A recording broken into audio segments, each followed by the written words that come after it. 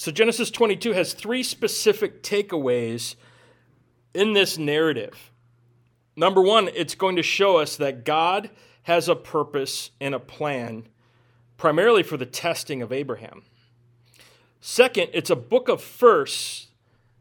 It's going to explain some of what we call the law of first mention. And I want to show you guys what that means. Whenever the scripture shows us the first appearance of a particular word or a doctrinal point, every subsequent passage in Scripture needs to be filtered through that, because this is going to lay out the parameters. Does that make sense? So the law of first mention will give you kind of a fail-safe and some stops, so that when you see other passages pointing back to this, you'll know that there's a way to keep it consistent. The term is exegetical consistency for you guys who want to sound smart to your friends. I had to go look all those words up too, so I'm tracking. But the other thing is, this book is a book of prophecy. The story of this is going to point to Jesus himself. One of the fun things I like to do when I go through Scripture, especially as I'm learning the Scriptures, is I look for Jesus under every rock, right? Take what you know of Jesus and apply it to the story as a guideline, because the Scriptures are always going to point to Jesus. And that'll keep you from drifting into flaky doctrine, right? You get the one-verse Charlies, or you get the people that they'll add their own meanings, and it's like, no, if you just put Jesus as the center of the narrative, things will start to click. So let's jump in. In Genesis 22, it says, "Now it came to pass after these things that God tested Abraham and said to him, 'Abraham,' and he said, 'Here I am.'" Testing. Who likes being tested? Right? Remember in school, pop quizzes? And you learn in school just to take tests for test's sake. You don't actually do it to prove you're snot. You're proving that you can take a test, right? You look at like SAT and ACT testing. Like, what is it? I mean, anyone prepare for those? I winged all those, trying to find the college that, I'm going to drop out of, which I did. I did drop out of college. So, but the idea is like a test has a deeper meaning. And so God is going to test Abraham. And so it says right here, "Now it came to pass, God tested Abraham, and he said," it's been a long time since God had spoken to Abraham. Remember last time he spoke he says, "Hey, time to put out, Hagar and Ishmael." So now it's most likely 20 to 30 years later. God doesn't speak all that often to Abraham. Although they're friends, Abraham had to just fall back on what he knew. We really have a luxury with our Bibles, don't we? Like, it's really a product of the last 500 years that we've had a book like this given to us in a language we can understand. Most of the Christian world does not have access to a Bible. Most of church history is without a Bible, right? And so you and I, we get this luxury of getting to see what God has to say to us now. Abraham didn't have that. And so God calls on Abraham, and I like his response, "Here I am." And there's going to be a purpose to this test. A test, the definition of a test is to try something or to prove it. A procedure that's intended to establish the quality, performance, and reliability of something before its widespread use. Tests are desired beforehand so we can use something more greater at a later date. Verse 12 gives us the purpose of Abraham's test. Verse 12 tells us, and he says, "Do not lay your hand on the lad or do anything to him, for now I know that you fear God, since you have not withheld your son, your only son, from me." So God was putting his thumb on Abraham and Abraham's fear of God. This is the most important lesson that every one of us needs to learn. Do you know what it means to fear God? It means to be afraid of God. I don't like that. I just want fluffy kittens, warm hugs, but there should be a fear of God.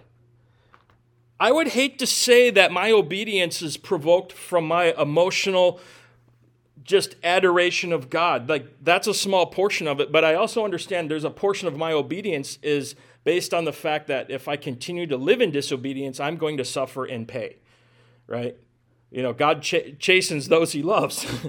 And as you walk with the Lord, you and I are going to have special woodsheds prepared for us for those moments. But here's what we should never be afraid of. We should never be afraid that God is ever going to stop acting like God. You ever feel like you're the exception to God's love? Like God can't do anything with me. I've outsinned his grace. We feel that way because we feel like our love is deserved, which is a flawed biblical statement. God's love is grace. It is without merit. Like God loves us because he's a lover. He doesn't love us because we got it together. You know? So, okay, look, we own pets. Anyone here own pets? We own pets because we love dog hair and we love the smell of dog. We love things being chewed up. We love to see urine and feces on our floor, and we love to spend $60 to $75 a month on dog food. Isn't that why you bought a dog? No. You own pets because you just want to love them and pet them and feed them treats and have them do dumb things with Frisbees. And right? We love dogs because we love dogs, right? And some of us have multiple dogs. Like you just have so much love for dogs that you go buy more. We've had 4 at one time just because I loved messes, you know. The laundromat hated me. We had a husky. They'd clean out the filters after I was there because there'd be a whole other dog in the lint trap. But never be afraid that God is ever going to stop being God. God is a holy God, and we are to reverence God, trust him, and obey him. We are to desire to please God above everything and anything else. We need to fear God and not man. Jesus tells us in those soft words of his, like little kisses of an angel on your neck, where he says, "And I say to you, my friends, do not be afraid of those who can kill the body, and after that have no more than they can do, no more that they can do, but I will show you whom you should fear. Fear him after he has killed, has power to cast into hell, and yes, I say to you, fear him." That's not nice. Well, yeah, it is. Jesus is saying, hey, if you only worry about what God thinks of you, then you don't need to worry about what other people think of you. Proverbs 29, verse 25 says, "The fear of man brings a snare, but whoever trusts in the Lord shall be safe." The scripture gives us examples of several men who had lost the fear of God. 1 Samuel 15, for you note takers, in verse 24, it says, "Then Saul said to Samuel, I have sinned, for I have transgressed the commandment of the Lord in your words, because I feared the people and obeyed their voice." Remember, God told Samuel, I'm taking the kingdom from Saul. Yikes. Herod killed John the Baptist for fear of the crowd. You know the story. He's sitting around boozing up, and his little niece shows up and does a little fancy dance for him, and he goes, "Ooh, I'll give you up to half the kingdom," right? Mark 6. "And when Herodias' daughter herself came in and danced and pleased Herod and those who sat with him, the king said to the girl, 'Ask me whatever you want, and I will give it to you.' He also swore to her, 'Whatever you ask me, I will give you up to half of my kingdom.' So she went out and said to her mother, 'What shall I ask?' And she said, 'The head of John the Baptist.' Immediately she came in with the haste to the king and asked, saying, 'I want you to give me at once the head of John the Baptist on a platter.' And the king was exceedingly sorry, yet because of the oaths and because of those who sat with him, he did not want to refuse her." So he was worried about what the other people around him would have said. Pontius Pilate. His fear of man led him to condemn Jesus. Mark 15. So Pilate, wanting to gratify the crowd, released Barabbas to them and delivered Jesus after he had scourged him to be crucified. Now, you and I may not be in such extreme positions to betray Jesus or betray John the Baptist or to lose the kingdom. We may feel that way when we blow it. But the fear of man will lead us to do things that we shouldn't have done or not do certain things because of pressure from people. Right? What is that? I mean, there's a term for it. It's called appeasing, being a people pleaser. Anyone here a people pleaser? Right? Yeah. Yeah. Ned, stop pointing at me. That's why I wore this shirt. Knew everyone would like this. Hides the stains. You know, when Moses was charged in delegating out his leadership responsibilities in the nation of Israel before they were in the promised land, he was exhorted in Exodus 18. It says, "Listen now to my voice. I will give you counsel, and God will be with you. Stand before God for the people so that you may bring the difficulties to God. And you shall teach them the statutes and the laws and show them the way in which they must walk and the work they must do. Moreover, you shall select from all the people able men, such as fear God," underline that, "men of truth, hating covetousness, and place such over them to be rulers of thousands, rulers of hundreds, rulers of fifties, and rulers of tens." So that's a characteristic for leadership when God is picking a person. But there's also irony in the Bible, right? You know the story of Jonah, right? You've seen the cartoon, right? Remember that? They're slapping each other with fish in Nineveh. Jonah, he says, when he's getting on the boat, he says, "Then they said to him, 'Please tell us, for whose cause is this trouble upon us? What is your occupation? And where do you come from? What is your country? And of what people are you?' So he said to them, 'I am a Hebrew, and I fear the Lord, the God of heaven, who made the sea and the dry land.'" The whole story is he was not afraid of God, because what did he do? He ran from his calling. He went down, down, down. You know? Proverbs even tells us that the fear of the Lord is the beginning of wisdom. What is wisdom?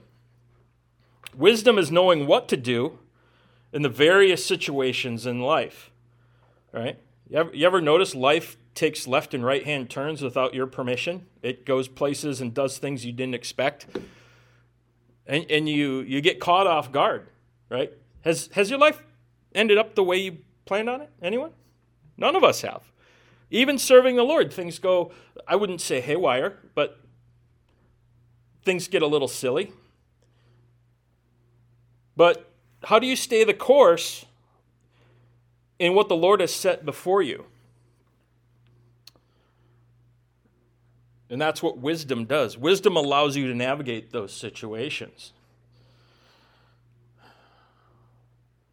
The other thing wisdom allows us to do, or not rather wisdom, but the fear of the Lord does, Proverbs 18 tells us this, Proverbs 8:13.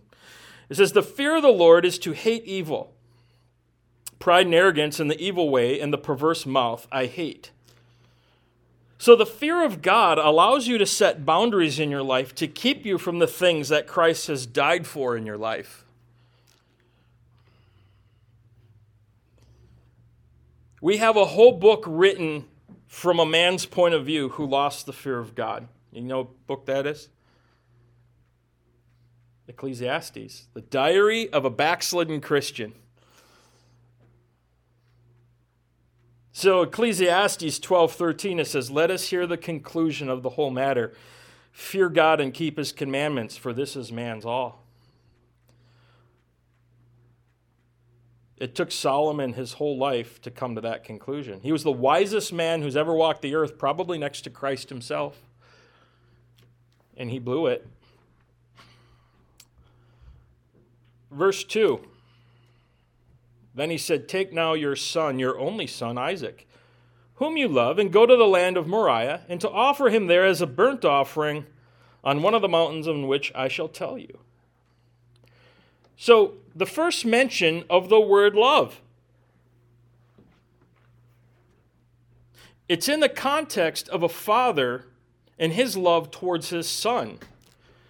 If you were to come up with one keyword for the entire Bible, it would be what? The word love, right? John 3:16, for God so tolerated the world.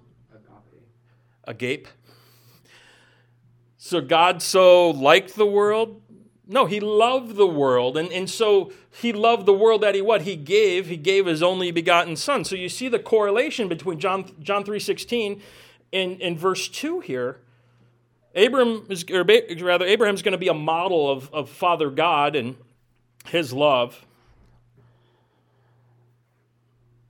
But 2 John 1:6, it says, this is love, that we walk according to his commandments. That's our barometer. If we're loving God, how's our obedience? Remember Meatloaf sang that song, I'll do anything for love, but I won't do that. I think sometimes that applies to my walk. You know, oh, I love you, Jesus. He says, well, then this is what I want you to do. And you're like, I don't do windows.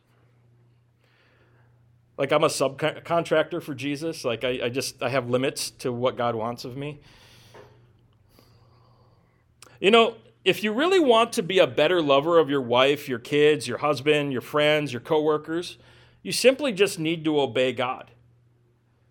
You know, we covered that self-confrontation manual last winter. And, you know, one of the things the Bible doesn't give us a lot of explicit instruction on how to have a good marriage. Jesus gave us one command. He says, love your neighbor as yourself. That applies to your marriage. You don't need any more than that, right? Just treat your spouse like you want to be treated. Okay? And that's going to be a great marriage. But if you're not doing what Jesus first said, love God with your whole heart, mind, body, and strength. If you're not doing that, you'll never be a lover of people. Okay? So that's the key, is first love God, and then the outpouring, the product of that will pour on to people, right? Examine your horizontal relationships today.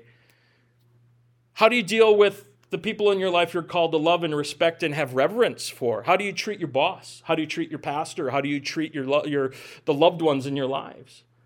It's a direct reflection of your relationship with God, right? It's a barometer. And we all fall short. I'm just not picking on me here.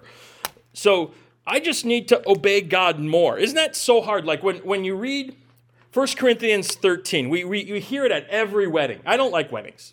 They're boring. Right? You hear the chicken dance, and then you hear, love is patient, love is kind, marriage, right? They're boring, but we don't ever listen to that passage of Scripture. So try this someday. You know how it gives us a list of what love looks like. Love is patient. Well, how have you been patient this week with the people around you? Love is kind. How kind have you been? You know, so you really examine through that filter going, am I really acting loving? Because I fall short on every one of those. And the beauty is you take out the word love in 1 Corinthians 13 and then you insert the word Jesus. Because Jesus is always patient. Jesus is always kind. That's when we start to see things click in our life. Verse 3. So Abraham rose early in the morning and saddled his donkey and took 2 of his young men with him and Isaac his son. And he split the wood for the burnt offering and arose and went to the place which God had told him. Then on the 3rd day, Abraham lifted his eyes and saw the place afar off. And Abraham said to his young men, stay here with the donkey, the lad, and I will go yonder and worship, and we will come back to you. So again, another first mention is the word worship. How do you define worship? Is it singing? Is this an expression of devotion? Is this a bowing down? Is this an offering of homage? That's all part of it. But the narrative gives us the definition because Abraham offered what he valued most to God. So here's your question, Christian. Do you offer your time to God? Do you offer your talent to God? And then do you offer your treasure to God? Those are good questions to ask. I think sometimes we give Jesus our leftovers. I'll go to church if I feel like it. I will give money if I have money left over after being self-indulgent on payday. I will volunteer at church if it's convenient. You know, ministry is never convenient. I will ask people who aren't necessarily faithful in their walk. I said, me as the pastor, how would you feel if I pastored the church the way you relate to God? What if I only came on Sundays when I felt like it?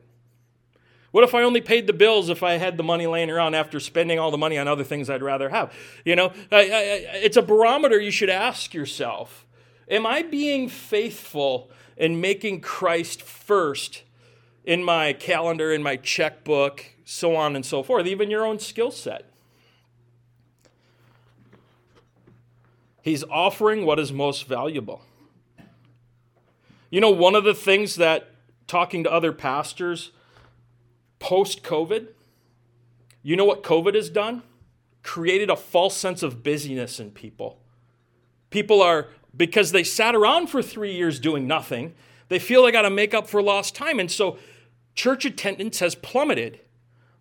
Online watching has plummeted. Like, everyone's so busy now as Christians, nothing's getting done even more than before the pandemic because the idolatry of free time.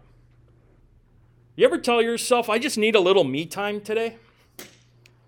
You know what Jesus says? He says, you need to die to yourself today. The thing is, we're self-indulgent, aren't we? Who did we think about this morning? Anyone wake up going, what am I cooking for breakfast? What am I going to wear? How am I going to, what, me, right? That's me.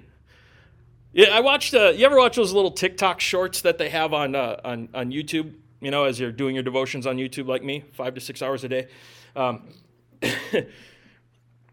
They asked this Orthodox monk priest guy. He's got the long beard and the ponytail and the black outfit. They're like, okay, why do you guys dress like that? I mean, they look medieval. And they said, you know what? The real practical reason is because we're required to disregard how we look. He says, my hair is long and scraggly and I'm balding and my beard is patchy. But he says, I maintain a posture of not just being like filthy and unkempt, but like not drawing attention to his physical appearance, right? He's purposely saying no to himself in an area that he may normally, indulge himself in, So to them, it's a practical way of self-denial. Imagine wearing the same outfit every day. Okay, Youper men, right? You have the black jeans and the blue jeans and the plaid shirt and the solid shirt. Like, we kind of dress that way already. Like, we're not fashionable people up here, but you catch my drift. Like, they've just, in their practice, has just established a way of self-denial just by the way they present themselves. They don't want to be attractive and distract from Christ. Whether or not you agree with that, that's just something they do. And it's just an interesting point of view that I took note of.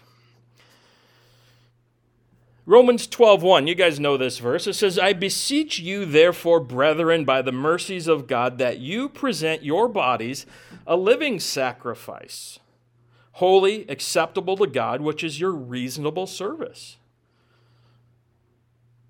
A living sacrifice. You know what the problem with a living sacrifice is? It moves around. You ever try to dispatch an animal while it was still alive? Right? Like, just think of fish. Like, you ever catch catfish? You know how to dress a catfish? Where you pound a nail in their head, cut off the whiskers, and then you got to peel it while it's still alive. Like, there's a process to it, and it's not easy. Or you just see how they dispatch certain animals. They can hurt you, and it's like, I think that's like you and I, as like God goes to dispatch us, we dodge the bullet. Oswald Chambers says, we try to pick our own hill of our own crucifixion. We pick the spot of our own martyrdom. We only want to die on certain hills, as long as there's a camera and people to watch us, and it's just how we are as people. but to present yourself a living sacrifice where you're just willingly letting the God of the universe, your Savior, to just dispatch you the way he sees. You know, it's hard to be a nobody in the body of Christ because our flesh always wants to leave our fingerprint on the work of God. And it's hard to serve in obscurity. It's hard to serve without eye service. I love watching churches taking pictures of all the good things they do in the community. It's like, hey guys, you just got your reward now. You know? I call it compassion pornography, where they go around and they're feeding homeless people and they're giving homeless people money, and you look at the look and the response of the homeless people, they feel patronized. Oh, you're just the subject of your little film to provoke vicarious compassion in others. Like, how condescending and rude is that? That we're going to document what we do for other people? Let the Lord take record of it. You know, let your giving and your serving be done in secret. I catch it in my own life. I rate my performance based on how many people watched us online. But you know, the message is first and foremost to who's in the room today, right? This is secondhand smoke. This is just, you're watching other people being loved by the Holy Spirit when you're watching online. You know, or you watch, I watch a lot of other services too, and it's like, man, I wish I was sitting in that, but I'm not. I'm sitting here today, you know. Verse 6, so Abraham took the wood of the burnt offering and laid it on Isaac his son.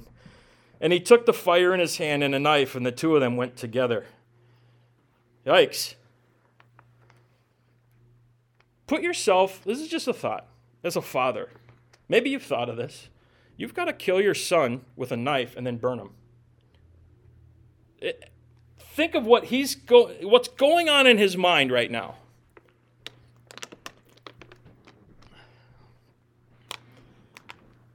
I think Abraham's thinking, well, should I go right to left? You know, should I just stab? I mean, verse 7. But Isaac spoke to Abraham, his father, and said, my father. And he said, here I am, my son. Then he said, look, the fire and the wood, but where's the lamb for the burnt offering? And Abraham said, my son, God will provide for himself the lamb for a burnt offering. So the two of them went together. I believe the King James says this better. If you have the King James text, notice how it's worded here. It says, and Abraham said, my son, God will provide himself a lamb for a burnt offering. So they went both of them together. Notice the difference. It indicates God himself will be the sacrifice, right? Giving us a glimpse of the work of Christ on the cross. Verse 9, then they came to the place of which God had told him, and Abraham built an altar there and placed the wood in order, and he bound Isaac his son and laid him on the altar upon the wood. And Abraham stretched out his hand and took the knife to slay his son, but the angel of the Lord called to him from heaven and said, Abraham, Abraham. So he said to him, here I am. And he said, do not lay your hand on the lad or do anything to him, for now I know that you fear God, since you have not withheld your son, your only son, from me. Then Abraham lifted his eyes and looked, and there behind him was a ram caught in the thicket by its horns. So Abraham went and took the ram and offered it up for a burnt offering instead of his son. So let's take a moment. Let's recap what is the prophetic significance in this story here. You know, John 5, verse 39, Jesus tells us this. He says, you search the scriptures, for in them you think you have eternal life, and these are they which testify of me. So Jesus gives us the clue. Luke 24, you know, the road to Emmaus. How do his disciples not recognize him? You know, did he have a different physical appearance? What was going on? But Jesus gives them the best Bible college course ever. They walk to Emmaus, go to their house, and it says here, and at the beginning at Moses and all the prophets, he expounded to them in all the scriptures the things concerning himself. Psalm 40, verse 7 tells us, then I said, behold, I come. In the scroll of the book it is written of me. So again, we can look at this passage and see characteristics of Christ himself. But we're going to see here, the first thing you notice is that Abraham willingly offered up in sacrifice his only son. It wasn't under compulsion. Hebrews 11, verse 17 tells us, by faith, Abraham, when he was tested, offered up Isaac. And he who had received the promises offered up his only begotten son, of whom it was said, in Isaac your seed shall be called, concluding that God was able to raise him up even from the dead, from which he also received him in a figurative sense. Abraham's thinking was like, well, if I kill him, he's coming back to life. Romans 8:32 says this, he who did not spare his own son, but also delivered him up for us all, how shall he not with him also freely give us all things? Christian, I want you to reflect on this verse specifically, because if you're in a trial today and you somehow feel God is withholding his very best for your life, look at this verse. It says, God gave you his very best by sending his son to the cross in your place. So if God didn't spare him, how much freely is he going to give us all things? Right? Your flesh will say, God doesn't love you right now. Satan will say, look, you've blown it. God's withholding from you because he doesn't like you today. No, he gave his only son. Another prophetic element is, where did he offer this sacrifice? The location is important. It's Mount Moriah. This is the height of the mountain range where Jerusalem sits. It's specifically Golgotha, or what we call Mount Calvary. Right now it's a Arab bus station, right? Did you guys go and see Golgotha? There's an actual hill that looks like a skull. You can look it up. It's really fascinating. And there's a Arab bus station right there. And then the Garden Tomb is right next to it, so it saves you a trip.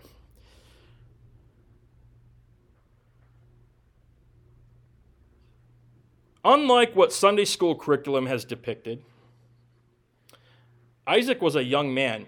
He wasn't a lad, like we would say a lad. He's not a little boy, right? He's very well into his 20s. Some people will say 30s. And we know that because he carried the wood.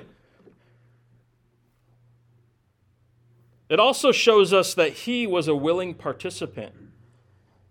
He could have outrun or fought off his old dad. How old was Abraham in the story? But he allowed himself to be bound. He was that willing participant. You know what? Jesus' crucifixion, he was taunted. Remember what the taunts were saying?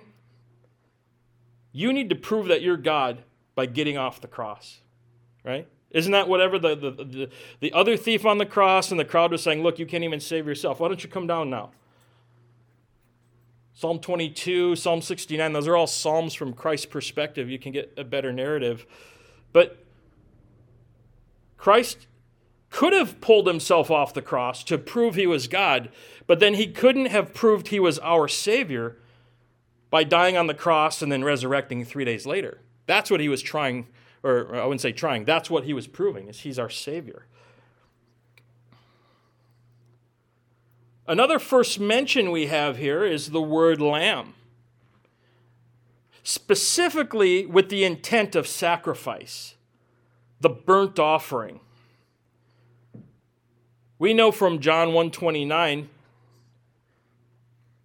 John the Baptist declares, he says, John saw Jesus coming toward him and said, behold, the Lamb of God who takes away the sin of the world.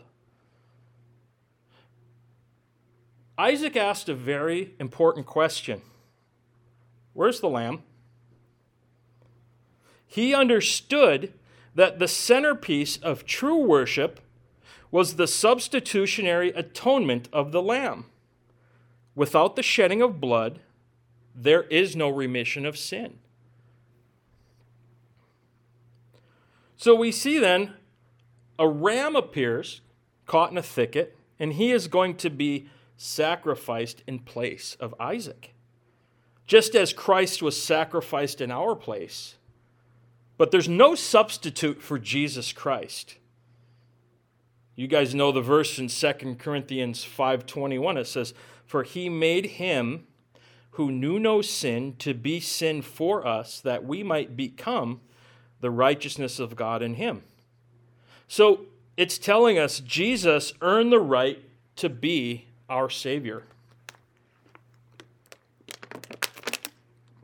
You know what religion tells you? It tells me you need to try harder. Right? Every world religion tells you you've got to perform. Right? Be better. Some religions say if you don't do good now, you're coming back. Who wants to do this again? I don't know. I mean, even George Harrison, right, devout Hindu, had his cremated ashes spread in the river Ganges because that was their belief that would break the cycle of reincarnation. He didn't even want to believe what his religion taught him. Isn't that ironic? Well, he's probably having a flaming swirly right now, to his detriment. But that's the thing, is Christ died in your place. So ask yourself a question today. How many of your sins did Jesus die for? Past, present, and future. The ones we're going to do later today. The ones we're going to do tomorrow. There's no substitute for Jesus. So let's move on.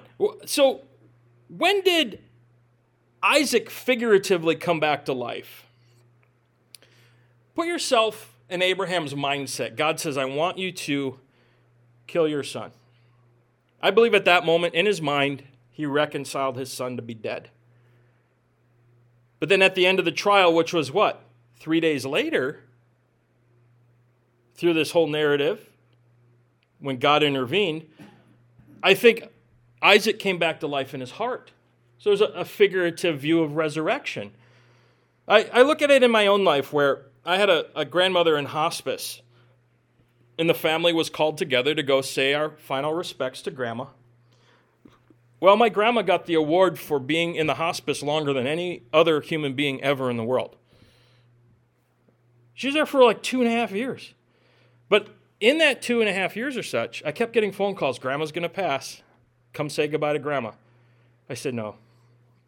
I already did. She died in my heart that last visit.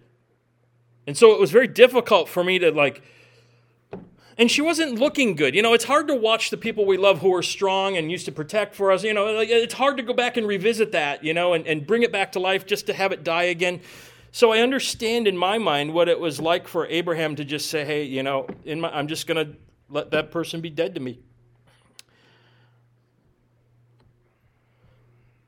But Hebrews 11:19 says he concluded that God was able to raise him up even from the dead, from which he also received him in a figurative sense. But ultimately, this is a picture of God's method of salvation. God gave us this story to show us he has no part in human sacrifice. See, God never intended for Isaac to die in this narrative. That's precisely why he asked Abraham to do it. Now, when you study the Bible, study it within the context of its culture. Canaanite culture was full of human sacrifice. Human sacrifice is still practiced in the world today. Abortion is the number one cause of death in the world today of human beings. See, human sacrifice is a satanic corruption of substitutionary atonement. See, the highest attempt for man to attain God is by his efforts, and the highest form of that is found in human sacrifice. Well, look at Islam. See, Christianity says God became a man. He sent his son to die for you. Islam says you need to send your sons to die for Muhammad. You need to die for Allah, right? That's why they suicide bomb. And they're not suicide killing themselves because they want eternity. They want 70 virgins. That's why they've created that lie. They're not motivated to have everlasting life. They want physical pleasure. But that's the whole core of their teaching. It's a death cult. In fact, it's more of a political agenda disguised as a religion. But how do you fight an enemy that feels glorified in death? Right? You can't. But that's the highest form of human effort, is when humans die. And God says he will never have any part in it. Verse 14, and Abraham called the name of the place, the Lord will provide. And it is said to this day, in the mount of the Lord it shall be provided. If you've been to my house, on my refrigerator, I have this Sunday school. Have you seen that? I have a Sunday school crayon drawing, I believe Michelle and I made when we were doing children's ministry, planting Calvary Chapel St. Cloud 20 plus years ago. And it just has 3 crosses on a hill, and it says, Jehovah Jireh, God will provide. And we keep that on our refrigerator, right? That's our grocery list, right? God will provide. Abraham called the name of the place, the Lord will provide. And it wasn't named in reference to what he experienced. He didn't name it Mount Trial or Mount Agony or Mount Obedience. Instead, he named the hill reference to what God did. He named it Mount Provision. He named it knowing God will provide the ultimate sacrifice for salvation on that hill someday. Verse 15, then the angel of the Lord called to Abraham a second time out of heaven and said, by myself I have sworn, said the Lord, because you have done this thing and have not withheld your son, your only son. Blessing I will bless you, and multiplying I will multiply your descendants as the stars of the heaven and as the sand which is on the seashores, and your descendants shall possess the gate of their enemies.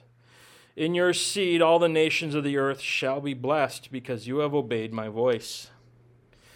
So Abraham returned to his young men, and they rose and went together to Beersheba, and Abraham dwelt at Beersheba. God simply just reiterated one last time, or one next time I should say, his promise from the beginning. My takeaway of that is, if it's new, it's not true. And if it's true, it's not new. And I find as I get into my word, as I go to conferences, as I seek to minister unto the Lord myself, God never shows me another new trick or another new method or some catchy, hokey-pokey thing, right? He always takes me back to the basics. Where do I stumble and fall? By not doing the basics, right?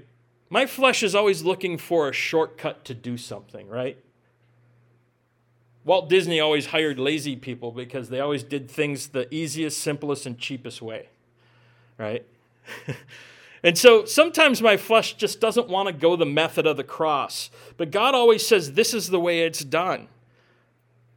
Sometimes I want to help produce God's blessing in my life by adding to it. You ever find you can't accelerate what God wants to do in your life? Like, you can remain faithful, and there is that process, but a work of the Spirit will always take time. A work of the Spirit will always be as such, but it will only be accomplished by the power of the Spirit, not by might, not by human effort. And the way of doing things is always the way God has intended it to be done. And that's what he's saying here. He's like, I will bless you. I will multiply. In your seed, all the nations of the earth shall be blessed because you have obeyed my voice.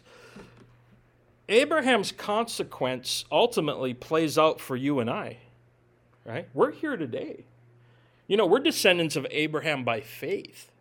We get to read his story. Abraham doesn't read our story. We read his story. At the time, he probably didn't think of that, right? You look at like Job. Job's story has ministered to millions of people throughout history. And if you would have asked Job, hey, would you like to go through this so you can minister to millions, or would you like comfort? What do you think he would have chosen? So Job, in his devotion to God, just said, let God do what he needs to do with me. And it's uncomfortable, right? The way of the cross is uncomfortable, but the result is going to be God's going to bless it. I ask myself, do I want God's blessing on my life, or do I just simply want to be blessed of God? True worship involves death. True worship involves sacrifice. True worship involves obedience, like just basics. There's real basics there. It's presenting ourselves as a living sacrifice. And I'll end on this. When I was wrapping up my service at my home church, I went to go see. We took the kids dog sledding, and we're at another Calvary Chapel, and the guy there was filling in for the pastor, and he was simply recalling his call into the ministry, where he was a young man and he really wanted to serve the Lord in very deeper, more devoted capacity. But he found there were stops. He could only get so far. And his mentor told him, he says, if you want God to use you, you have to let him kill you. Gulp. You just, as Jesus says, if a man seeks to save his life, he'll lose it. But if he seeks to lose his life for my sake, you'll find it. But again, you have to go, I can't produce this in my life. I got to let God do it by saying, God, kill me. Kill my pride, right? Kill my self-sufficiency. Kill my ego. All these things that we value so much. But that's where you receive God's promise. You get God's blessing. So let's